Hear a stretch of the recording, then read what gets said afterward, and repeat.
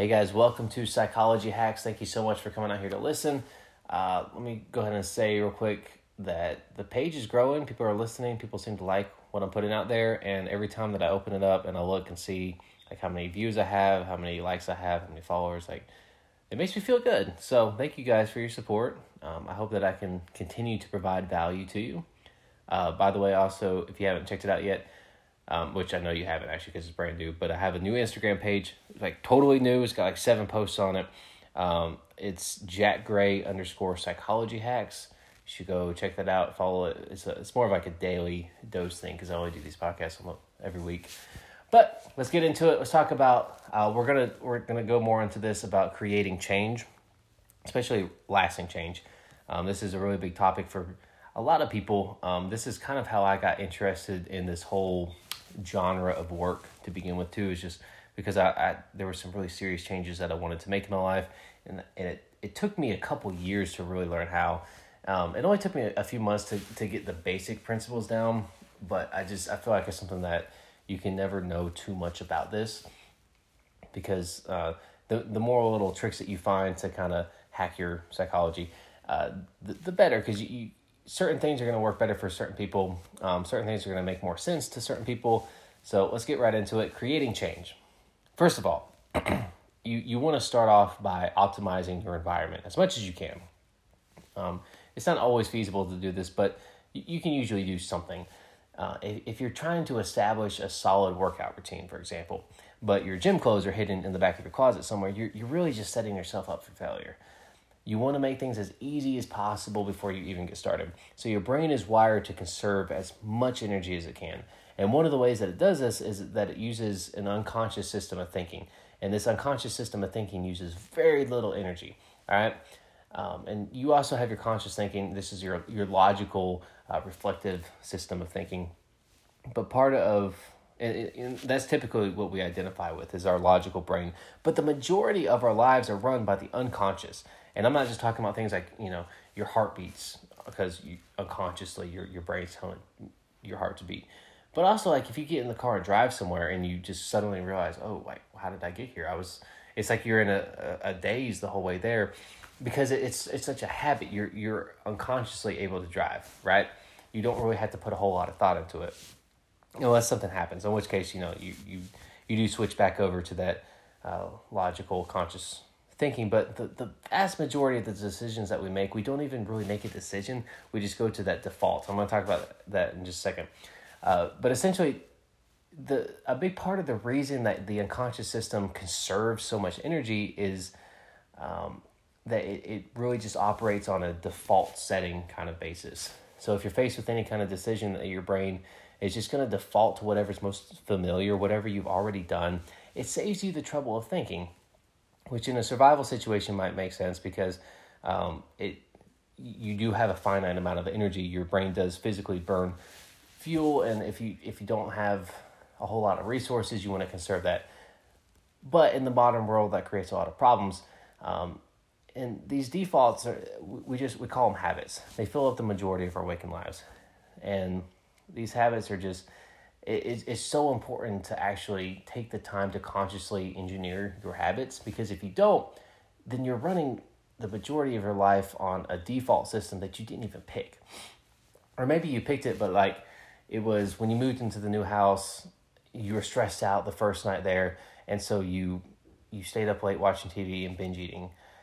And then, you don't think anything of it. And if it was that one day, it wouldn't be a big deal. But then that's the first thing you do in this new house. So you stay up late, you eat a lot of junk food, you skip the gym, and then you sleep in the next morning. Well, your brain's saying, hey, this is a new environment. What do I do in this environment? And you're so tired when you move and when you get to a new place, because you're having to make these decisions for the first time. You don't have any habits established yet. You have to actually decide what you're going to do. So everything is a decision, which means that it takes up a lot of energy. And unfortunately, and trust me, I'm a victim of this too. Victim's not the right word. I have committed this sin before as well. You move in somewhere and you're just exhausted. Moving is exhausting. You make a lot of decisions. You move a lot of stuff around, and you just want to relax that first night there. Like, you don't want to put in a lot of work. You don't want to go, work out, eat healthy. if you're doing maybe intermittent fasting or something, that's out the window. Your sleep schedule is gone. Forget it. You're sleeping in the next day because, you don't sleep well the first night in a new environment anyway, because your brain's trying to protect you. It's worried that, there's dangers. I don't know what's going on here. So there's a lot of reasons why, it's easy to just say, no, I'm going to relax. I'm going to binge eat, whatever. But what your brain is doing is it's trying to figure out, okay, this is a new environment. What do I do in this environment?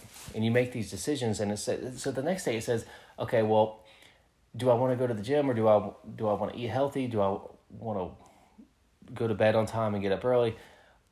Or, you're faced with these individual decisions, but your unconscious looks back at the day before and says, well, yesterday I didn't go to the gym.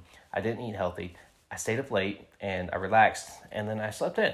So you're probably going to do that again, because when you're faced with these decisions, it's really difficult to actually go through the process of thinking through it. And it sounds silly, but start looking for this in your life and you'll start to notice you get this like mental friction. I feel it whenever I have to pay the bills. I hate paying bills. I really do. I try to automate it as much as possible. But sometimes, you have to actually get the check out, or you have to actually, open the envelope, figure out, okay, what is this? Go to this website, call this number, whatever. I hate doing that. And it becomes a decision, do I do this now or do I put it off? And my default is to put it off. So I end up procrastinating. And, anything that's not automated is either late or it's like the day that it's due.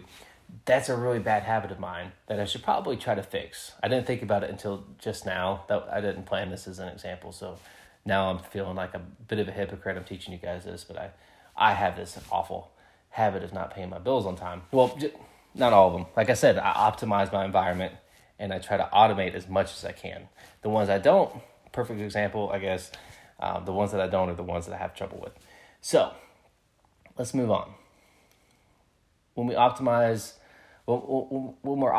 the environment, we're setting ourselves up for success because we're taking that thinking out of the equation. If the first thing you see when you get home is your gym clothes laid out, ready to go, you got like snacks, water, everything, like it's easy. You can just decide, okay, hey, I got to go work out. As opposed to coming home and you have to figure out, okay, wait, I'm supposed to work out? Okay, well, where is my stuff? You got to go look for your gym clothes. You don't see it, so it's not readily available. It doesn't feel as relevant to you. You have to. It's so important to take the time early on to carefully script exactly what those triggers are going to be and how you're going to react to those triggers. So coming home in general would be the trigger to go work out. For the sake of example, everybody works out at different times, but if that's what you want the trigger to be, if you want to go to the gym every single day you get home, you have to prearrange that. You can't just hope that it happens. You can't just say, okay, yeah, I think tomorrow I'm gonna work out when I get home. Like, if you don't put any work into it, what are the odds that it's gonna happen? There's pretty much zero, because you're not gonna remember when you get home. If that's not your default, your brain's gonna go to wherever it normally does. So whenever you feel overwhelmed, your brain pretty much always goes with that default behavior. So you have to take the time before you get overwhelmed to script how you're going to react to these different situations. You're basically setting your default to what you want it to be, and then letting your unconscious mind do the rest of the work. So this would be things like mental rehearsals, or some kind of dry run, maybe, where you act like you're going through the motions of getting home from work and going to the gym, and you don't actually do it. You're not actually getting home, but you kind of put it in your mind that you're supposed to do this here. So if you don't think that decisions take up a lot of energy, just think about grocery shopping. When you go grocery shopping, it takes so much out of you. Like, you're really not doing that much. You're not walking around so much. You're not moving a whole lot of weight. You should not be so tired. But the reason that you are is because it's a draining activity, because you're making so many decisions. Where's that thing at? No, I probably shouldn't buy those cookies. What did I leave off the list? I remember thinking on my way here, I forgot something in the vegetable section. What was it? Like, you've got to go through all these problems, and especially you have to exercise your willpower when it comes to, at least I do anyway. I guess I can't speak for everybody, but for me, walking past the fast food or the junk food aisle, I see those cookies, I see the candy, and I'm like, man, I want to bacon in there. I want all of that. And you have to make the decision, no, I'm not going to eat that.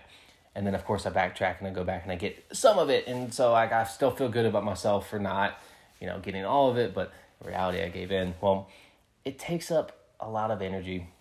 And people are masters at avoiding using up that energy. So anytime your subconscious, your unconscious can take over and just automate that, it will. Governments figured this out. You may have heard that there was this thing that happened where certain countries, I can't remember where it was, but certain countries, they had a really high percentage of organ donors. And so they figured out what had happened was, in America and most of the world, you have to check a little box and fill out the form to say that you want to be an organ donor. And most people had pretty warm feelings towards the idea. They weren't terribly weirded out, at least after they got some education on it. People weren't against being organ donors for the most part, at least people surveyed, but hardly anybody signed up for it. And what they figured out was people were just going with the default. So if you're at the DMV and you're presented this form and it says, hey, would you like to be an organ donor? Check this box. You're probably not going to do it because you have to decide, you have to think through, well, what are the implications of that? Am I comfortable doing this? Is there any fear of maybe my organs being taken before I die?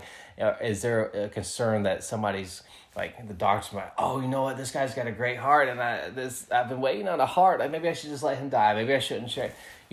Whatever fears, whatever insecurities. And even if it's not that, even if it's just the idea of what does this imply for my burial, for the impact on my family, you have to make all these decisions. You don't want to do that. So you're not going to check the box because it's the default is no. So you just go with it. And what they did is they just changed the default. They said, hey, you're signed up to be an organ donor. Check this box to opt out. And some people did, but hardly anybody did. And that's kind of become standard practice with a lot of organizations that want you to go a certain way. They make the default the easiest option. If you read through terms of agreement on anything, nobody reads all of that. Nobody expects you to read all that. They know it's too difficult. It's too much work. We don't have time for that.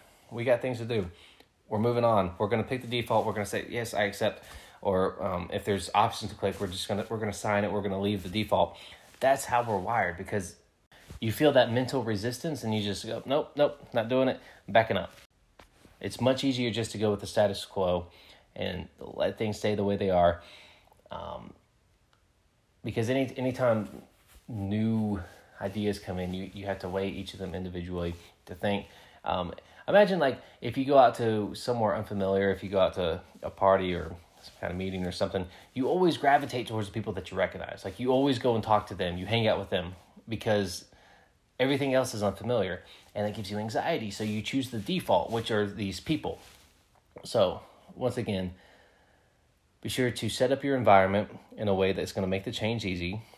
If you're trying to get somebody else to change, just put yourself in their shoes and try to figure out how things would affect them. Just try to be a little empathetic there. So if you want peace from a coworker, for example, you can try to make it physically more difficult for them to get to you, or maybe you could associate yourself in their mind with mental strain. So every time they come up to you, you give them tasks that don't seem like much, but they kind of cause you to think a little bit. So if they ask you, if they're asking you questions, maybe you ask them questions and you make them figure out the answers. And so you kind of associate yourself with mental strain, and people are going to automatically avoid that. So just for example, once the environment's set up, things get a little bit easier. You decide on the triggers for your habit ahead of time. Like I said, if you come home, you don't want chance to decide that. You don't want to figure out when you're going to work out if you don't have a good exercise routine set up. You don't want to just kind of say, okay, I'm going to work out sometime tomorrow. No, you need to figure out when, what time, or after I do what, or before I do what, what specifically is going to send that signal that it's time to head out. And then it helps a lot to mentally rehearse it. So you imagine it in detail. You see your gym clothes laid out for you already, and you get changed and you go home, you go to the gym, and you imagine this over and over again. You run through it as much as you can. when you rehearse it mentally, it's kind of like cheating a little bit, because you give yourself a head start. Your brain's already associating that trigger with your response, even though you haven't physically done anything. And lastly, make sure to add emotional content to whatever change you're trying to create. It's usually not a problem of logic that prevents the change. I mean, you should eat better. You should exercise more. You should stay calm under pressure. You've already proved why your coworker is an idiot and needs to stop doing this, that, or the other. You've already proved that logically. You've proved why your religion and your political ideology is the best. You've proven it beyond a shadow of a doubt, right? People still don't believe you. Your brother-in-law still is not going to rehab, even though he knows he needs to. What's the problem with this? It's usually it's the emotion behind it. We don't really feel the need to put the cake away as much as we feel the desire to eat the cake, right? So the way to fix this is it's going to depend on the person and on the situation, but just start by figuring out what creates an emotional response with you specifically. If you're trying to get somebody else to change, try to identify what would work for them. If you go back to the episode I did, I think it was last week, maybe it was 2 weeks ago, but it was on the 6 dimensions of human behavior, and I talk about these core categories basically that predict human behavior. That's a great place to start if you're trying to figure somebody else out, and you're not necessarily inside their head. But essentially, just remember, everybody moves away from pain and towards pleasure. So people are going to respond differently to each motivator. For some people, maybe seeing pictures of supermodels and movie stars is going to motivate them to go work out more, maybe because they see that and they get inspired. And they want to look like that. For other people, showing them a slideshow of clogged arteries, that might be a little bit better. They're moving away from something. Some people move towards something. Whatever strategy works, be sure to reward every bit of progress. This is where people really screw it up. We're so hard on ourselves. We're so hard on other people. We get frustrated. We want things now. We want those big results. It doesn't come like that. We might struggle for weeks and weeks, and but we're really good about going to the gym, but we really don't do much when we're there. And we've got this awesome habit started, which is we're so lazy when we get there. We work out for 10, 20 minutes, and we don't really try hard. And when we come home, we think, man, I'm such a failure. I barely did anything, or I wasn't able to do very much, even if I tried to. And it's so important, though. If a baby is taking a long time to crawl, you don't sit there and say, what a stupid baby. This baby's so dumb. I can't believe you're not crawling it. No, as soon as the baby does anything to crawl or gets on all fours, you start cheering and freaking out. I mean, I'm assuming other people do. I don't like babies. I would totally sit there and be like, this is a dumb baby. This kid's just stupid. What's wrong with it? But a normal person, a normal functioning human adult being would, cheer on this baby, because that's how we understand intuitively. That's how we actually train people. That's how we train ourselves. That's how we train any behavior that we want. It's through positive reinforcement. It's not through negative reinforcement. Most of the things that we have in our heads, we would never say to somebody else, but we say it to ourselves over and over again. And it's kind of ridiculous when you stop to think about it. So reward yourself every time you go to the gym. Don't reward yourself every time you go to the gym by eating a chocolate cake. That kind of defeats the purpose. But reward yourself in terms of, praise. Take the time to realize, hey, I accomplished something. Maybe I didn't do a lot, but I did something. This is meaningful. You give yourself this positive reinforcement. You let yourself feel good. You let yourself talk to yourself in a way that is encouraging. That will get you further much, much quicker than beating yourself up, the negative self-talk. If you look into animal training, it's kind of silly to compare training a dog or a circus animal with training a human, whether it's yourself or somebody else. But it's true. Punishment works in certain situations, negative reinforcement works in certain situations, but positive reinforcement consistently gets the quickest and most dramatic results. So whether this is you personally, if it's your coworker that you want to change, or somebody you're in a relationship with, I did do an episode on this. You start by rewarding the behavior, and then once they catch on, or once you catch on, then you start changing the reward a little bit so that it's not repetitive. But this is really where people mess up. They might get those other factors right. They might change the environment. They might get the emotional content set up. They might set themselves up for success in every way possible, and then it's just not as quick as they want it to be, and they beat themselves up. So don't fall into that trap. Thank you guys for listening. Don't forget to check out my Instagram, @JackGray_psychology hacks. That's Gray with an E, not like the color. Anyway, hope you guys gain something from this. Go forth, conquer. Have an awesome day.